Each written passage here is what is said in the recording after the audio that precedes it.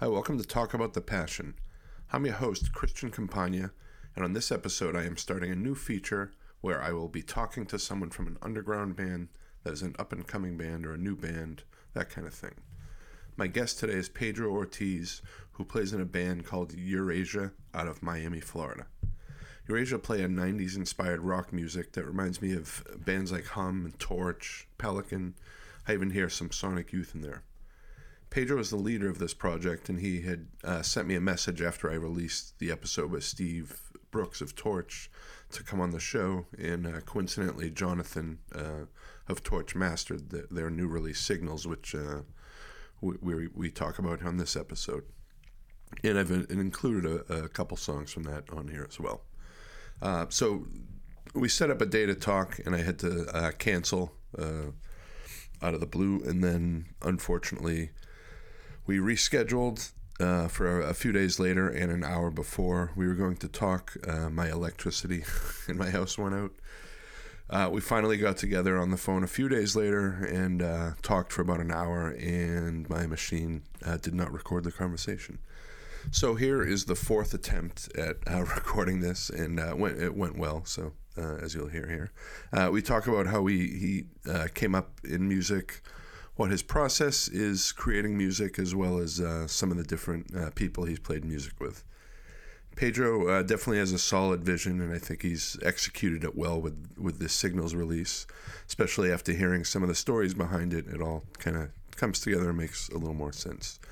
You can get this and other music on all streaming services right now, as well as their Bandcamp page. If you search for the Eurasia, which is EURO-ASIA band, you'll find it. Like I said above, if you like bands like Hum, Torch, heavy 90s melodic music, definitely give them a listen. You can find this podcast wherever you listen to podcasts. If you like what you hear here, please like and subscribe and give us a review if you want. That's always a big help. I'm on social media, Facebook and Instagram, and I keep both of those pretty up to date, so just search for Talk About the Passion there, and you should find me. Well, here we go with episode 78 with Pedro Ortiz, Eurasia Band. Thanks for listening.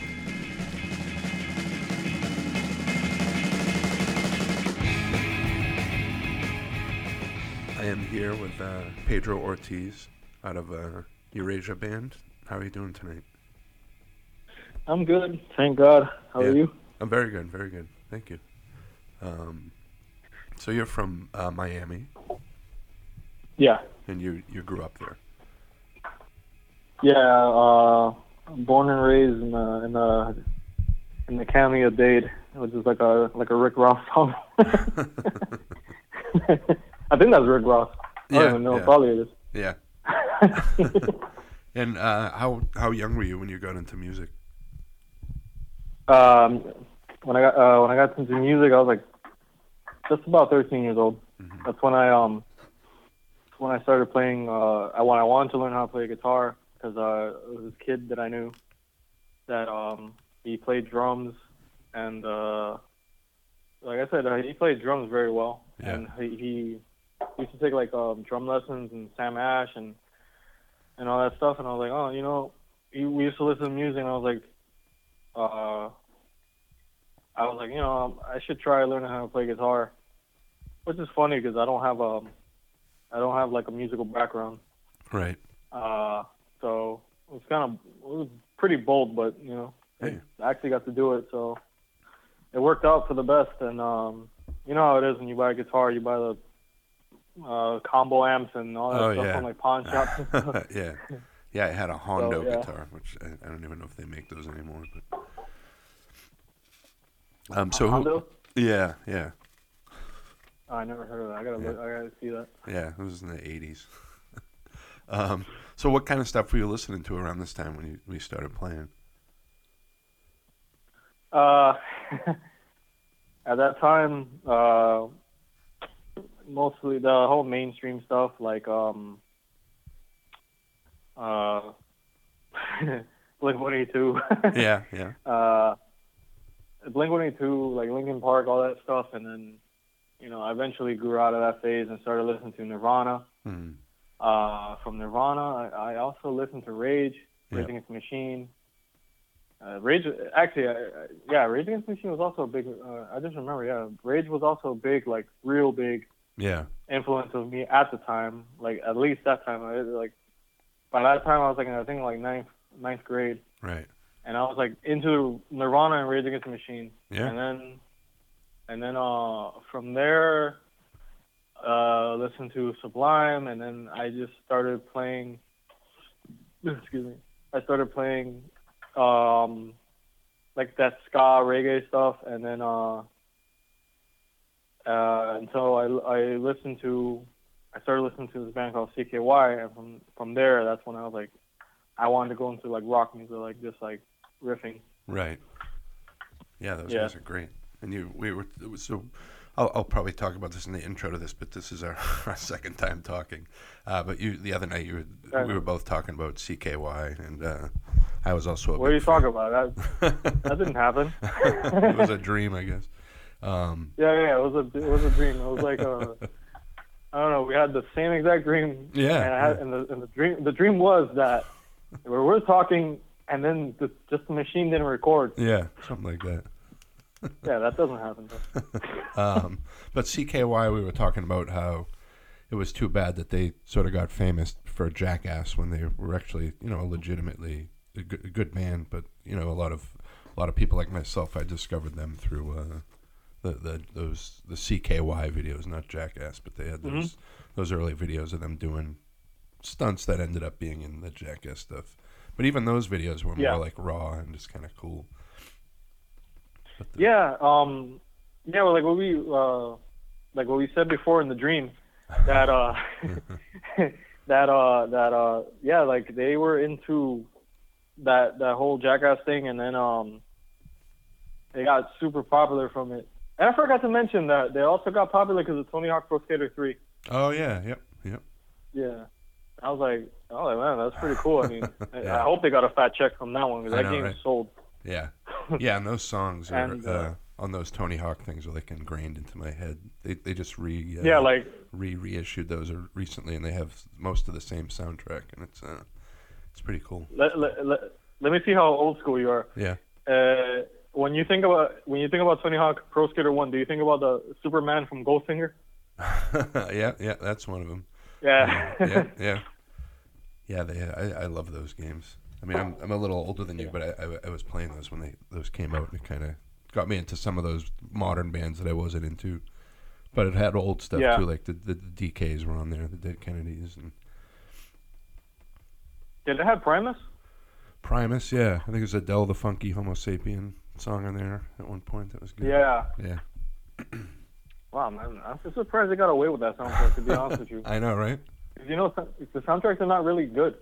Yeah, I know. Cause if you want to get it, like if you want to do something that has to do with soundtrack, you're gonna get something that's more like, I don't know, like somebody's personal soundtrack getting on a game. That's very strange. You know? I know, right? I know we're going off topic, but one last thing. I don't know if you ever played a game called it was a PlayStation game called Thrasher Skate and Destroy, and that one had a great soundtrack. Oh, really? No, I didn't play that one. That one had a soundtrack, bro. If you listen to hip hop, it had what's the name of that song? Rapper's Delight and the old and Gangstar and a bunch of nice. Man. Check it out. Nice. I'll have to. I love '90s hip hop like Gangstar and DJ Premier from Gangstar. Yeah, was great. We can talk about Gangstar all day, Nice. Yeah. But so CKY though, it sort of influenced your guitar playing early on. Mm-hmm. Yeah.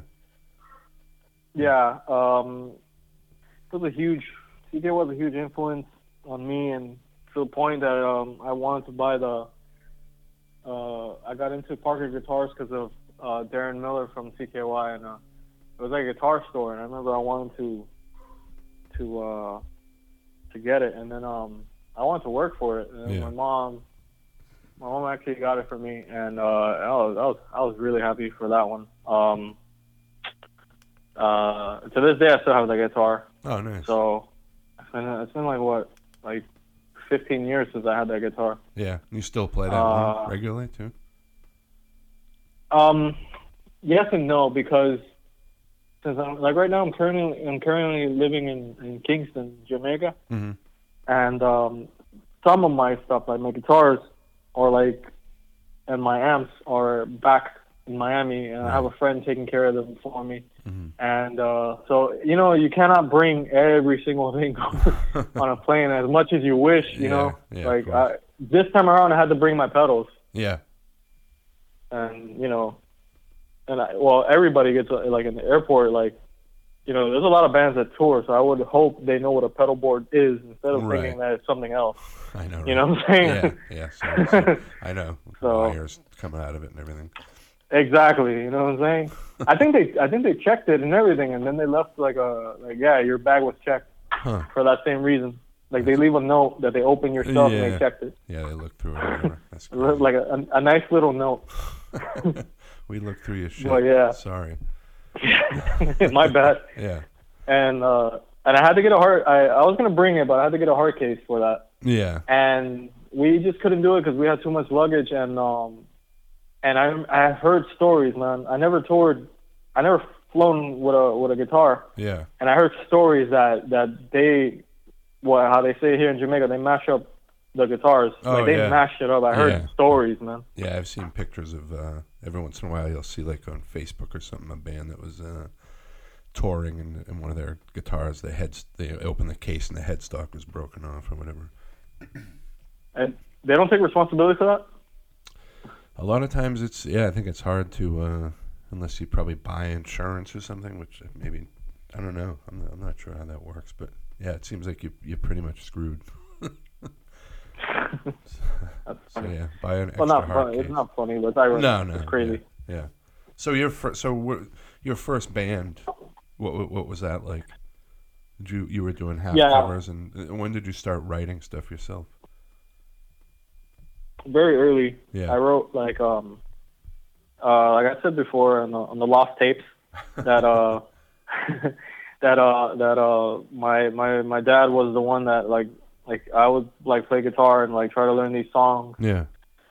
And he would just tell me like, why don't you like write your own songs? And I was like, well, you have to start somewhere. Yeah. And ever since then, I don't know, I just had like a distaste for like doing covers. Mm-hmm. And also, no disrespect to people that do covers, but you kind of feel like if you know how to play your instrument, why don't you just do that? You know what I'm saying? Right. Yeah. Like the amount of time that you spent doing covers, and people do covers very well, but it's like you could probably do the same thing with the same amount of time. You know what I'm saying? Writing your own songs. Yeah, work on your own shit. And yeah, and then so I did that, and then the first stuff I started writing was more like ska, reggae type songs, and then eventually once I started listening to CKY, I started going that route, and also the band before CKY was called Foreign Objects, and I started going that route too. It was like a heavier version of the band with more like cynic type stuff, but yeah, nice. And which is another Miami band. Yeah.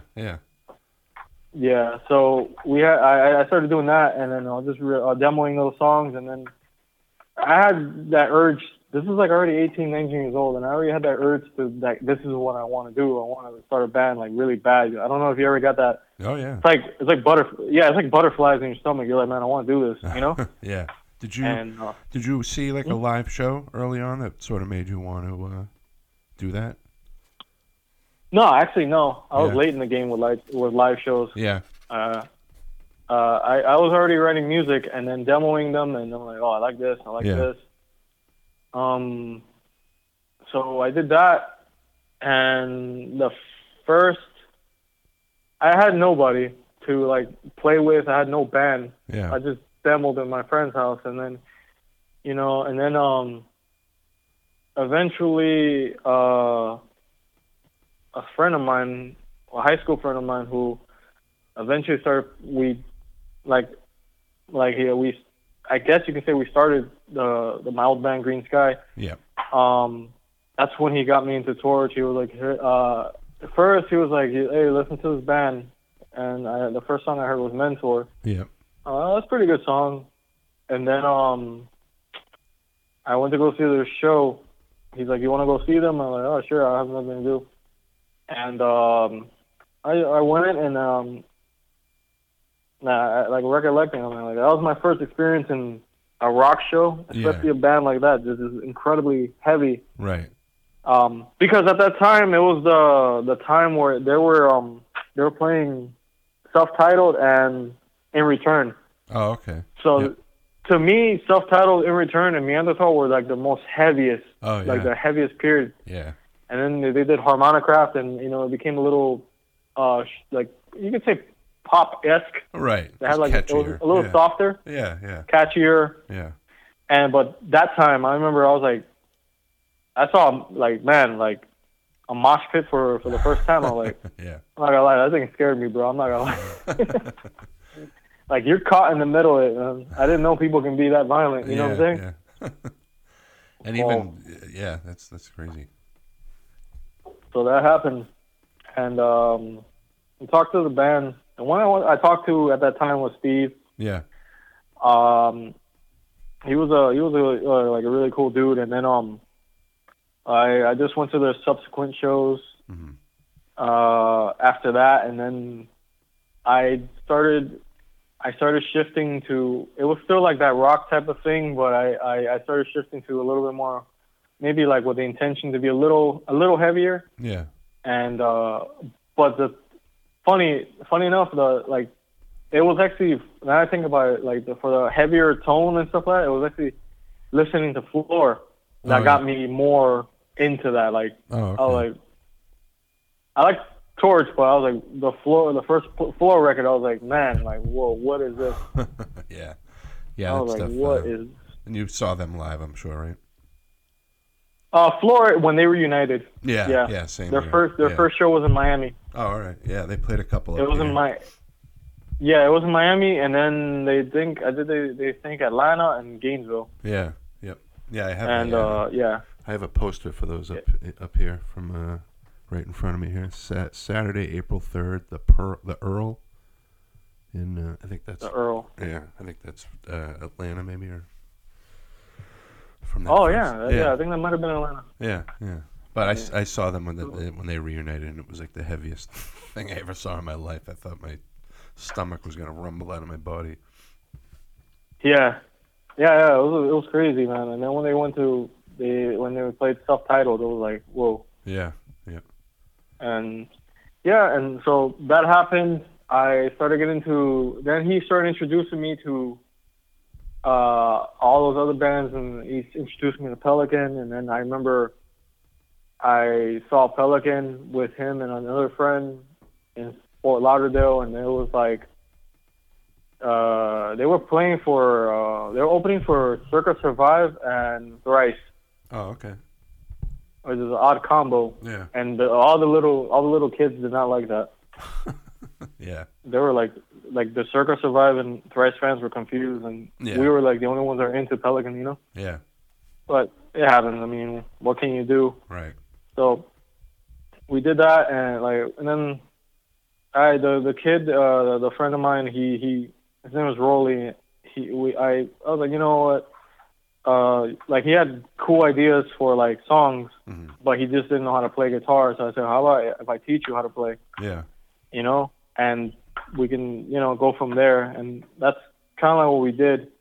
Like for the most part, I was like the main songwriter up until he got like good enough to write his own stuff. And he had some pretty cool ideas, and he usually played like a lot of lead. Mm-hmm.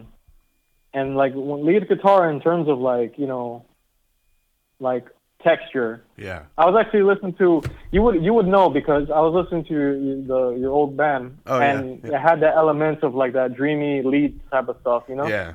I'm not. It's not like Van Halen. Yeah, I love that stuff, but I have no idea how to play that stuff. So I tried to do layers and stuff and make stuff like that. I like that stuff.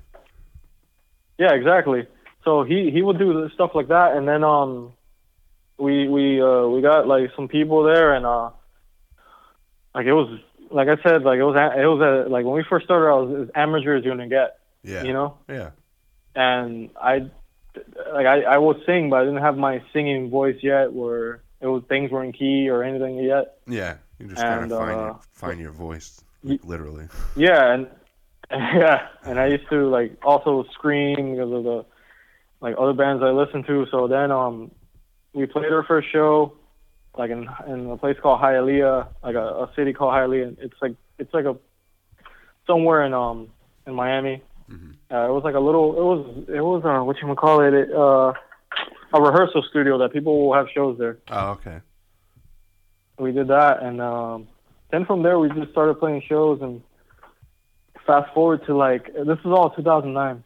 Yeah. So fast forward to about November of 2009, we decided that we were going to record 2 songs that actually made it.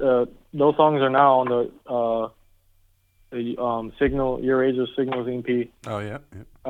Remote World and New Vision. Yeah. There's a Green Sky version in Green Sky Bandcamp. There's a version that they did it. You'll notice the difference. It's a little different, yeah.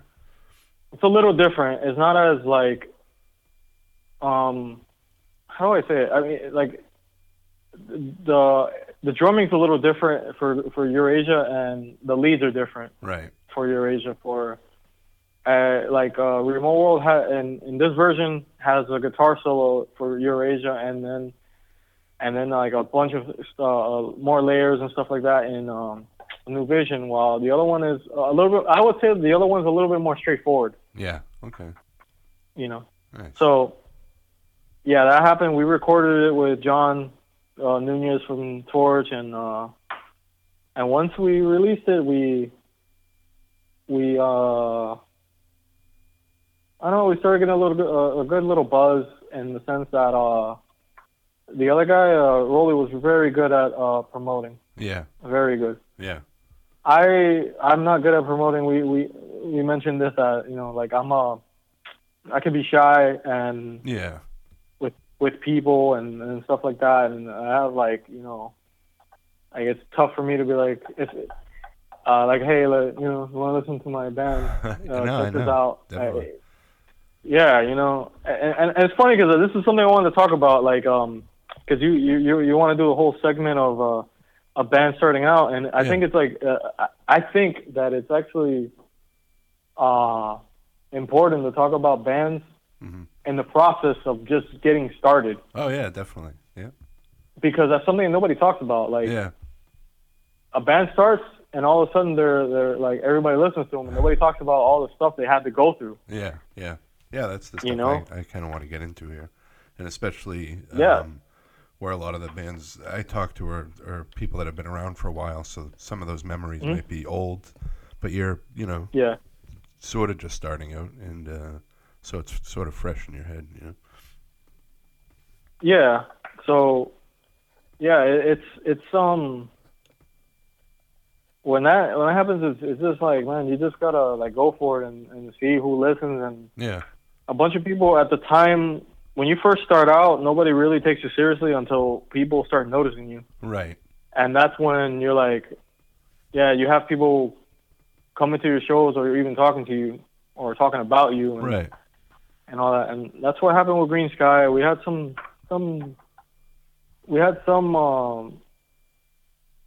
how do I say this? Like, we had some like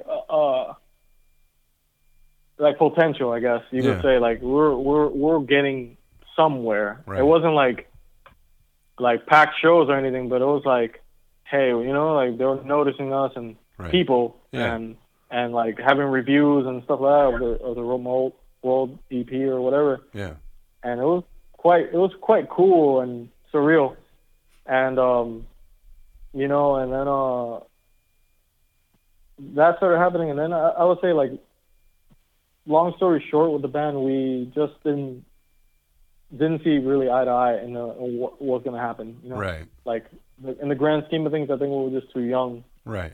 And then maybe, I don't know if things happened too fast, but we just, I don't know. I think it was like things weren't well thought out, and that eventually probably like led up to the band breaking up. And then once the band broke up, I decided to do Eurasia, and I decided that it was going to be something like the band Yesu, which is just like a solo thing, and you know, has nothing to do with the fact that if like, you know, I can't work with people or this and that. It's just that I don't know. It's just like you have a vision. Yeah, you have a vision, and you don't want like it to like. It's not like Kevin Shields or anything, you know. It took like 2 years to make Loveless. You know what I'm saying? Yeah, I know.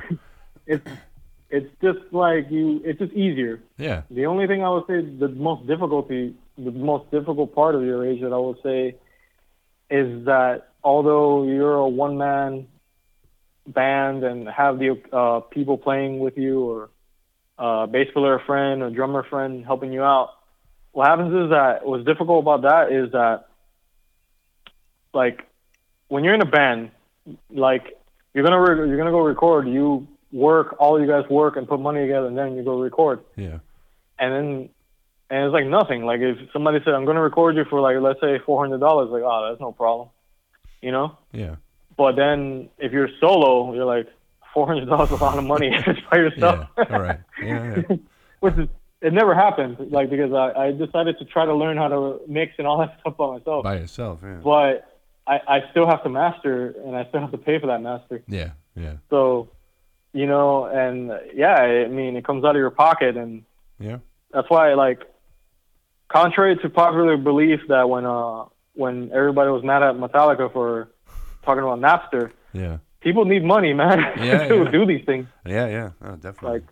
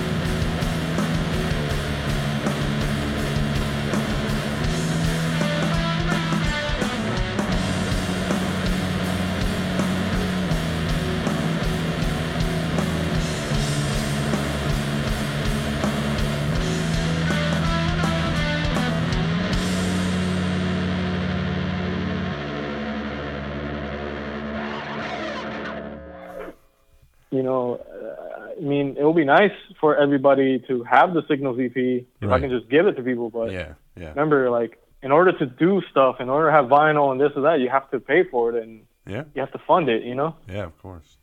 Yeah, so let's talk about this the Signals release that just came out. Signals EP, man, it's the bee's knees, bro. I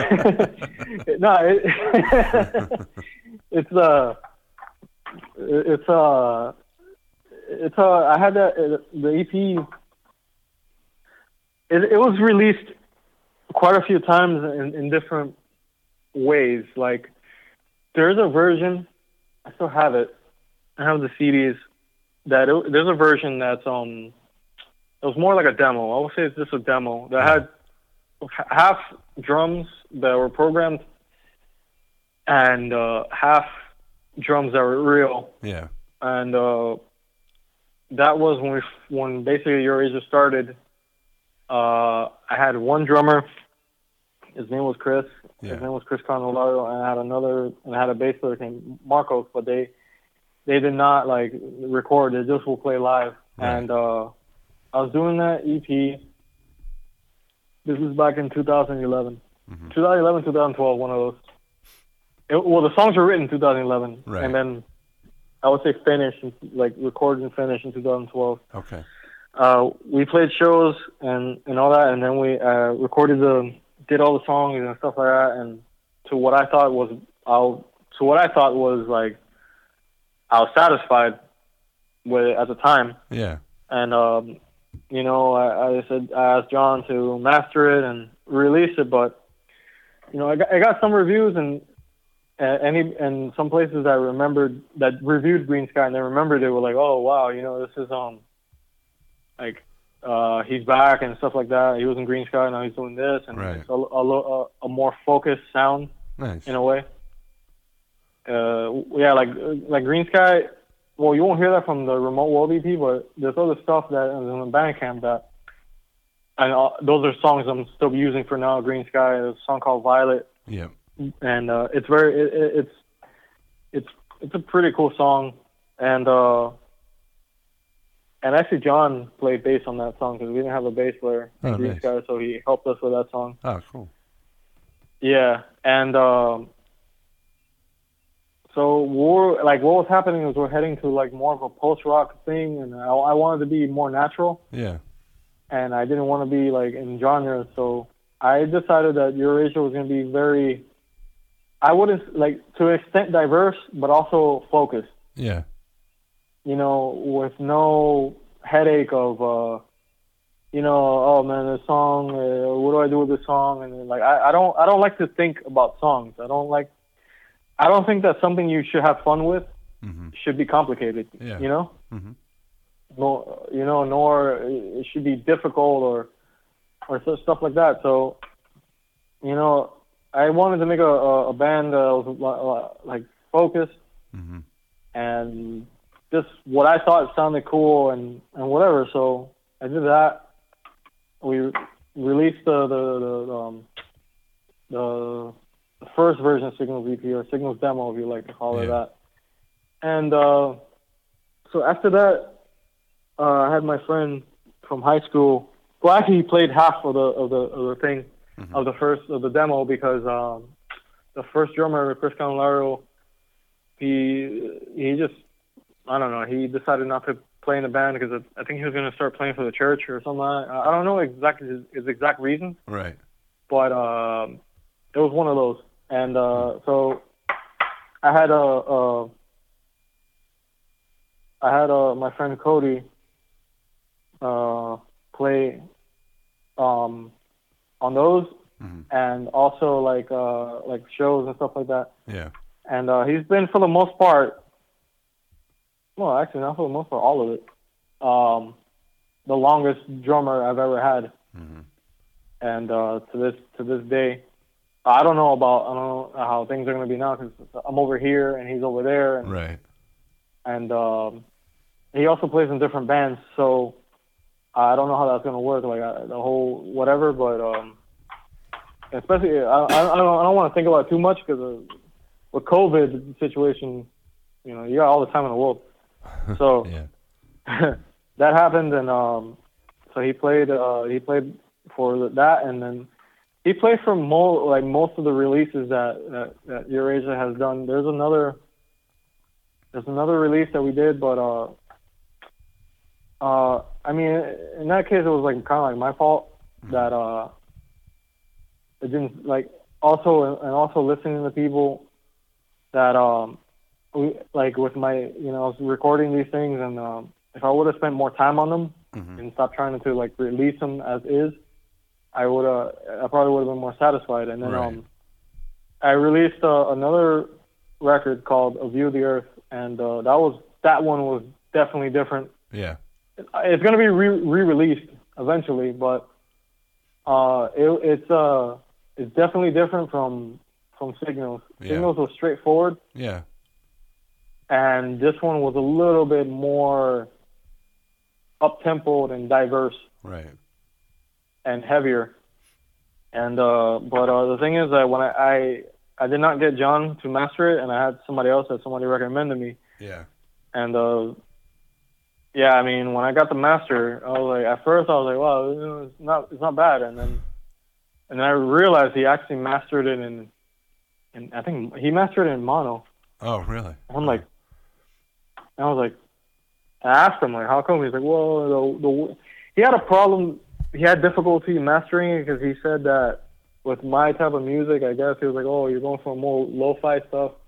I didn't know what to do, so I had to listen to what your first release and realize that this is what you're going for. And then he did that, and I was a little bit more like shy, and I wouldn't really say what was on my mind. Yeah. And I went, oh, okay, and not realizing that it's gonna bite me in the end. And I released it, and then I was like, man, I'm not happy with this. Wow, it sounds Yeah, and I kind of made a vow to myself that I wasn't going to do that anymore. If I didn't like something, I was going to I don't say like something this, and change it. Yeah. Because the last time that happened was,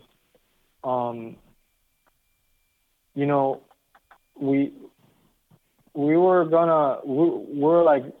wanted to do we're gonna have the Signals EP, the one you hear now. This version was recorded I think in 2018. Right. And what happened was that we did that. That other version had other people playing, other bass players, and some of the way that the bass came out wasn't too great. Mm-hmm. And then we were gonna have a bass player that Cody recommended to play on it, and he did.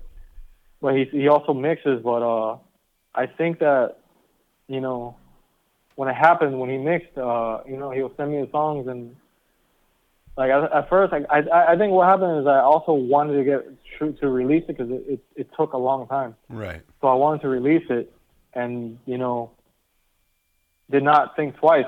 And then I was like, and when I hear it back, I was like, oh man, this is not what I don't like this. Right. And that's when I was like, okay, this is I'm not gonna do something until 100% that I'm completely happy with it. Yeah. So you want to be in control of the moment. Yeah. So what happened was I was working on this EP that's gonna come after, God willing, after Signals. It's called Skygazer, and it's pretty cool. You heard one of the songs, Life is Strange. Yeah. It's a little different, and so I was working on that, and I'm like, at that moment I was like, why don't I just work on the Signals EP? What will happen if I just remix it? Right. And have it remastered? And I just said, well, I have all the time in the world. Literally, I have all the time in the world. Yeah. And I started mixing it. I started watching a whole bunch of videos on mixing, videos on Rick Beato, Rick Beato, just a bunch of things, mixing, compressing, to get better at it. And I just started doing it every single day. It literally took me 2 months of just reworking and working until I was finally satisfied. Right. And also I have my brother-in-law. He's a musician in Cuba. Mm-hmm. He's a musician in Cuba. He has his own group. It's called in English there's like, I don't know how do I say this in English. It's like called in Spanish it's Club Conexo. Okay. But in English it'll probably be like Club Conexo. You know? Yeah. It's like Connection Club. I think that's roughly a translation in English. Right. And he studied music and percussion, and he's also an audio engineer. So I would send him the songs and I would say, "What do you think?" Right. And he was like, he just told me, "Oh no, they're good to go." Oh, nice. So when he told me it was good to go, I was like, "All right, awesome," you know. And I talked to John. I'm like, "Hey, I want you to master it," and John mastered, and then I released it, and this is where we are today. And yeah. I'm not turning back. I mean, I'm really happy with the result. Yeah. I listened to it with other stuff. Yeah. That I would listen to, like I don't know. Have you heard the new Hum album? Yeah. Oh yeah. Yeah. I was gonna say your band definitely has a Hum vibe to it. Yeah. Funny enough, although I did not listen to Hum around the time that I recorded Signals. Yeah. The production, I had it in mind. Yeah. Okay. Well, I was listening to Hum a lot and had the production in mind. Yeah. Nice. So I was like trying to go for that, and I was really happy. And yeah, man, Signals. I mean, it took a long time. If you think about it, well, it took years, but then it's like, I'm like, you have to be happy with your own stuff. You know what I'm saying? Yeah. Like, yeah. You can never you can never release something because, I don't know, like people, at least me, I pressure myself, and like, I want to do this and I want to do that, and then I learned recently how to be patient with things and just like let everything take its course. Yeah. So when I released Signals, I was like completely happy with it, to the point that obviously I wanted to do good. Yeah. Obviously, like I would love for it to do good, and everybody, like people buy it and people play it, and people, and they're like, oh yeah, they can put it up there, and if I had money and put it on vinyl, people buy the vinyl or whatever medium they use. But at the same time, it's one of those things where I'm like, if it didn't happen, I'm still happy with this record. Yeah, you created something, and other people like it. That's cool. But yeah, if you're doing it because you love doing this. Yeah, like there's people that make, like, you hear this from bands all the time. There's people that make records and they don't even listen to it. Yeah, I know. And like, why? You know what I'm saying? Yeah, no, I know. I like to listen to stuff I created. It gives you a little sense of pride. Yeah, exactly. So that's what's happening right now with Signals, and then I have another EP coming out, and I have a song that I want to do, and it's gonna come out in the summer. Nice. God willing, and it's gonna be like a little shoegazy stuff, and then eventually start mixing and put out Skygazer, and this one's interesting too, because I also have a friend of mine who's also a musician. Mm-hmm. Play on it. A good friend of mine his name is Mike Meza. Okay. And he's working on music as well. Yeah. And I asked him if he can play bass for two songs. He played bass on Life is Strange. Okay. And it sounded really good. Yeah. And he also played bass on the title track, which is Skygazer, and it sounds really good too. And I played bass on the other two songs, and really happy about it. Yeah. And yeah, man, like that's where I'm trying to go from there, and just take it as far as I can go. Yeah. The songs on the Signals one, this song, A New Vision, you had a different singer on there, this friend Raphael. How do you know him? He does more of like some screaming vocals. Yeah, he's a friend of Cody's that he's more of a friend of Cody's, like that's how I met him. Yeah. And he plays in a band that I hope I'm pronouncing the name right. Yeah, I spelled it last time too. Eras, I think it's Eras 1, A apostrophe S, and then one, like the number one, like spelled out. O-N-E. Right. O-N-E. Yeah. Nice. And he's a metal band. He plays in a metal band, and it's like I said, I told you before that it's like this Pantera type sound. Oh yeah, yep. You know, it's like a real Phil Anselmo type vibe I get from him. And then but when he did A New Vision, his vocals reminded me a lot of the guy from Rosetta. Oh yeah. Sounded a lot like him. Yeah, yeah. Yeah. That's a And good what band. that came about, yeah, it is. That came about because I did a lot of screaming. I still did screaming for Alternative Route, and also did screaming for the song Save Myself. And but that was a long time ago. So I remember we did A New Vision. We tracked it, and then I sang, and I was like, I don't know if I don't want to mess up my voice. Right. So I was like, oh, I should get Ralph to do it. Right. And then Cody asked him, and he said, yeah, I'll do it. Nice. And I said, yeah. He was like, just give me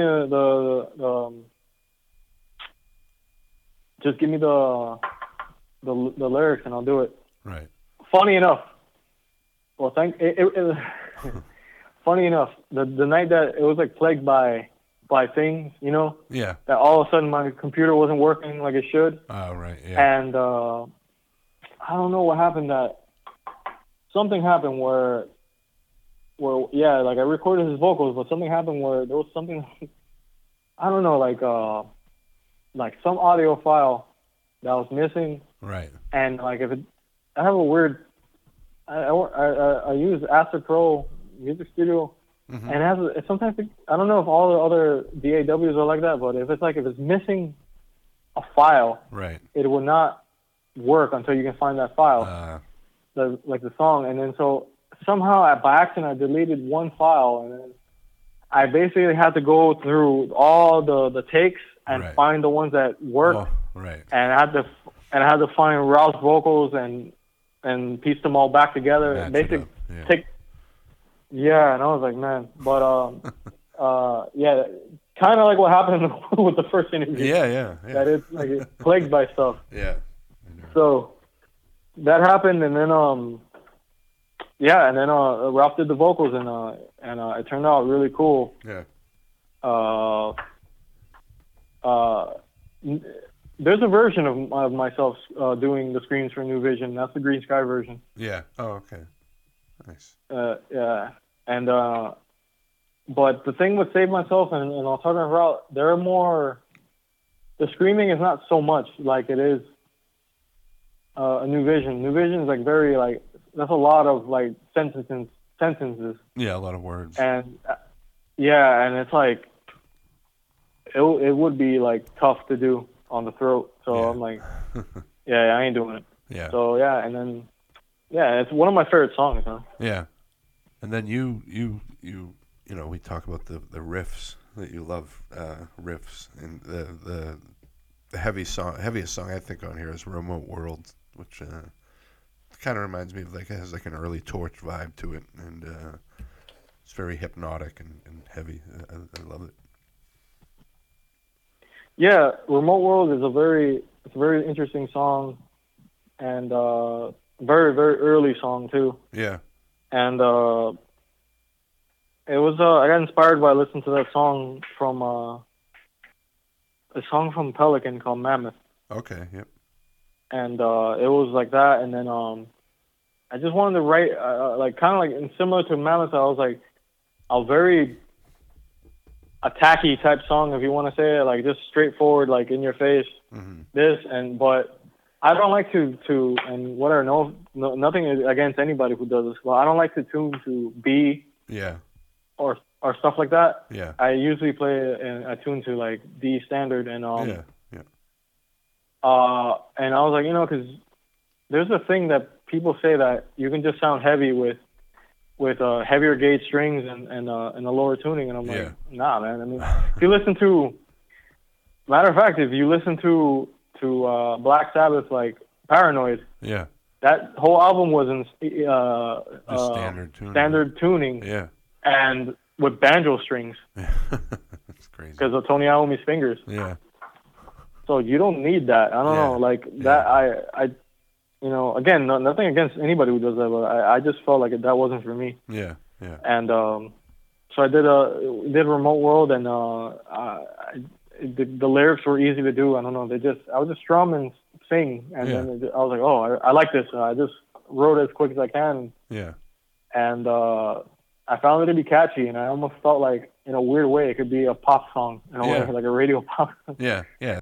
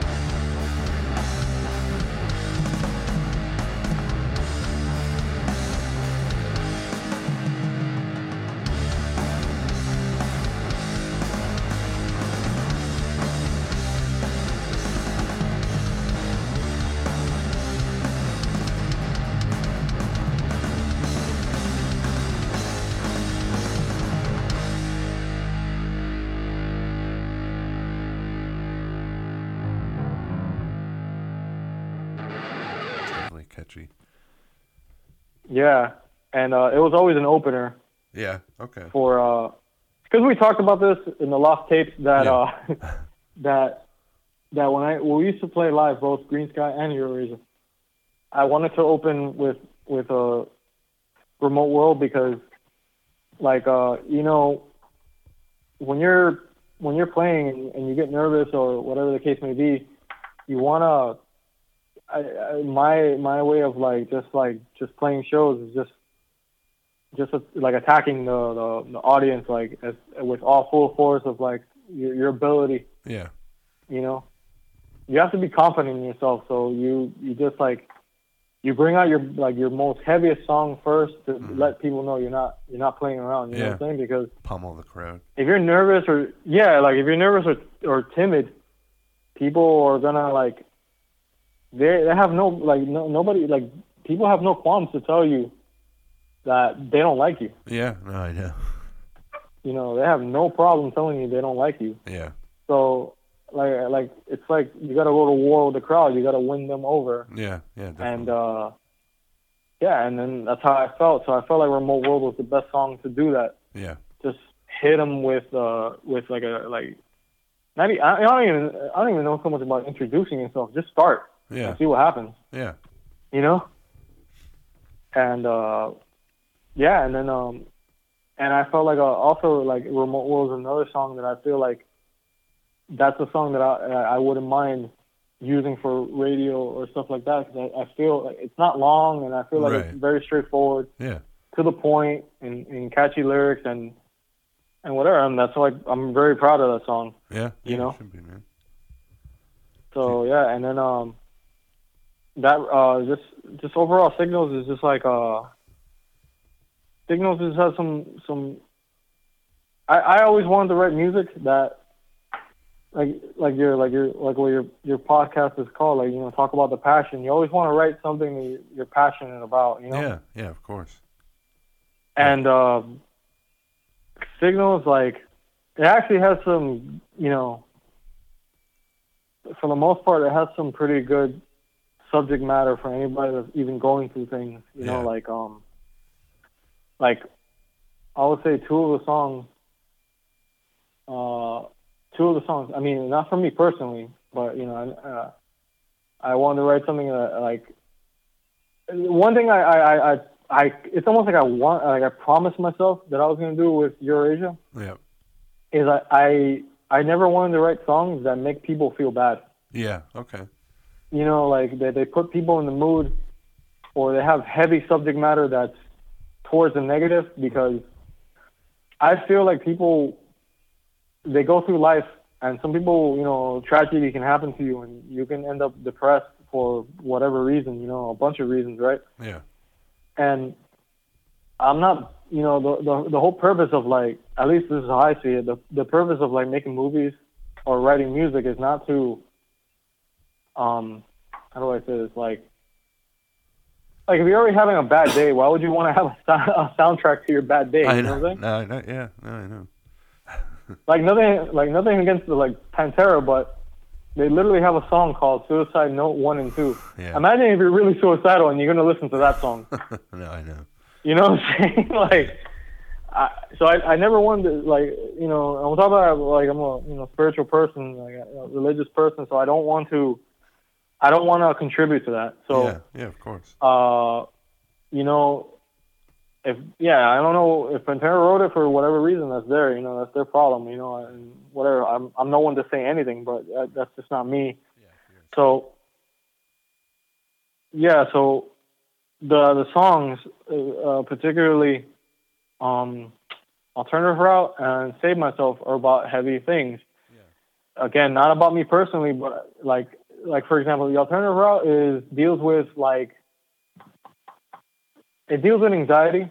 Yeah. I do suffer from anxiety to a certain extent. Yeah.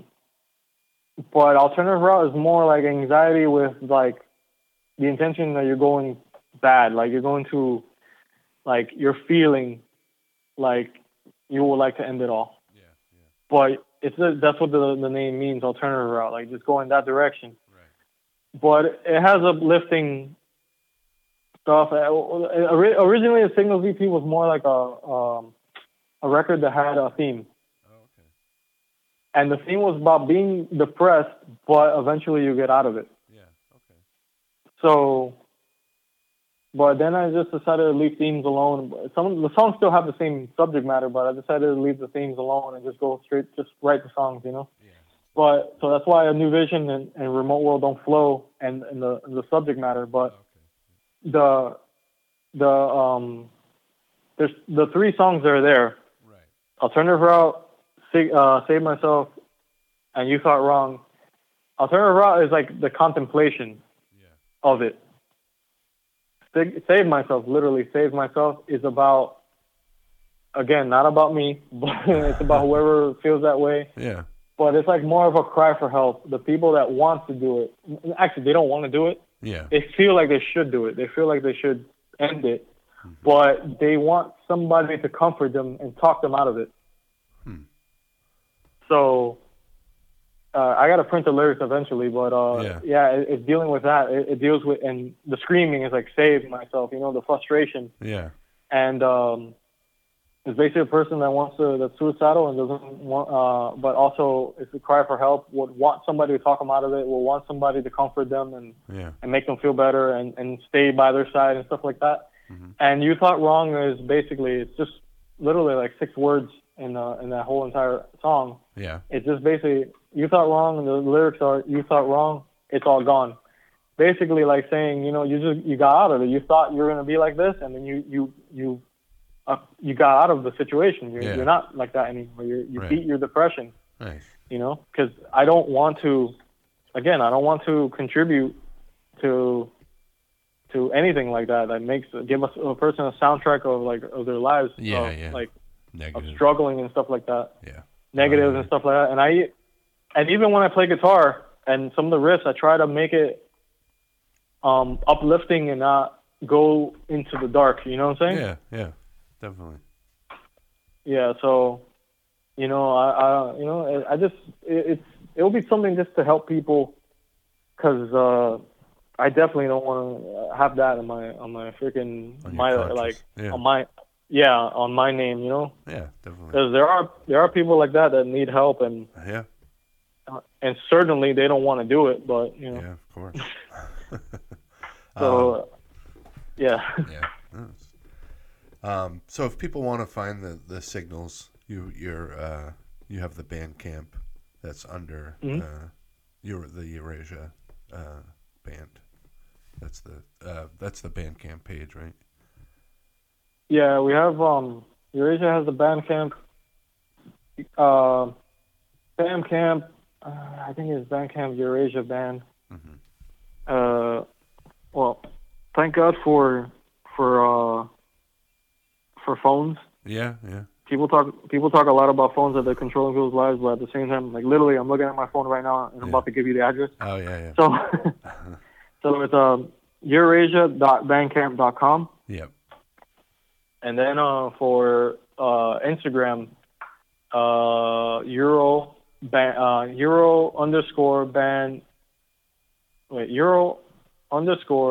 Asia _band. I have dyslexia, so. Yeah. I'll put the links up too when I share these on my social media as well. So. Nice. So yeah, and Facebook. Yeah. Facebook.com/ Eurasia Band, all in one word, and then and like anybody who likes Spotify, Apple Music, and Amazon, and everything that people like, it's likely to be there. It's there streaming. A lot of people like Spotify, so if you're into Spotify, that's the place for you. Yeah, I use it too, but I like to use that for like finding new music, but I try to give bands money, so I definitely recommend people go to the Bandcamp page and buy it. But, yeah, I mean, that's the like we mentioned earlier, man. Like, that helps. Bands big time, you know, because being in a band is or playing music is a really expensive hobby. Like, you know, like for instance, I mean, I did most of the stuff, recorded it, like the drums are recorded at Cody's house and some guitars, and then I did the rest over here. But you know, keep in mind, like you need money in order to do any of that, to buy microphones, to do this, to do that, to put out music, to even have the motivation, you know. Yeah, of course. And on top of that, you know, like the money that you invest in your music, you know, goes. It's either paying the bills or going to the music, and every once in a while you gotta like bite the bullet and be like, all right, I'm gonna put something out and, you know, see what happens. Yeah. So it helps a lot, you know. Definitely. You know, so yeah, man. Support local up and coming artists and anybody who's trying to get there. You know. Definitely. Especially the climate that now, how it is now. Like I know, seriously. Yeah, like the age of downloading completely. I mean, I'm guilty of it too, but I once I became a serious musician, I stopped illegal downloading. Yeah, no, definitely. So, yeah. Awesome, man. Well, hey, I appreciate you doing this again for the second time with me. I'm gonna put this out in the next couple of days. And remember, it's what is it? Control and then save. Yeah. Yeah. Yeah, it's all good, man. Even if this happened a third time, I don't care. Yeah. Cool. Awesome, man. Well, hey, you have a good night, and we will talk to you soon, man. Yeah, man, for sure. You know, whenever you want to do this again in the future. Yeah, definitely. And I'll definitely send people to check the band out. And they're gonna hear some of the music throughout this too, as well. So. Yeah, thank you, man. I appreciate it. Yeah, no problem, man. All right, have a good night. All right, you too, bro. Take care. Take care, man. Bye.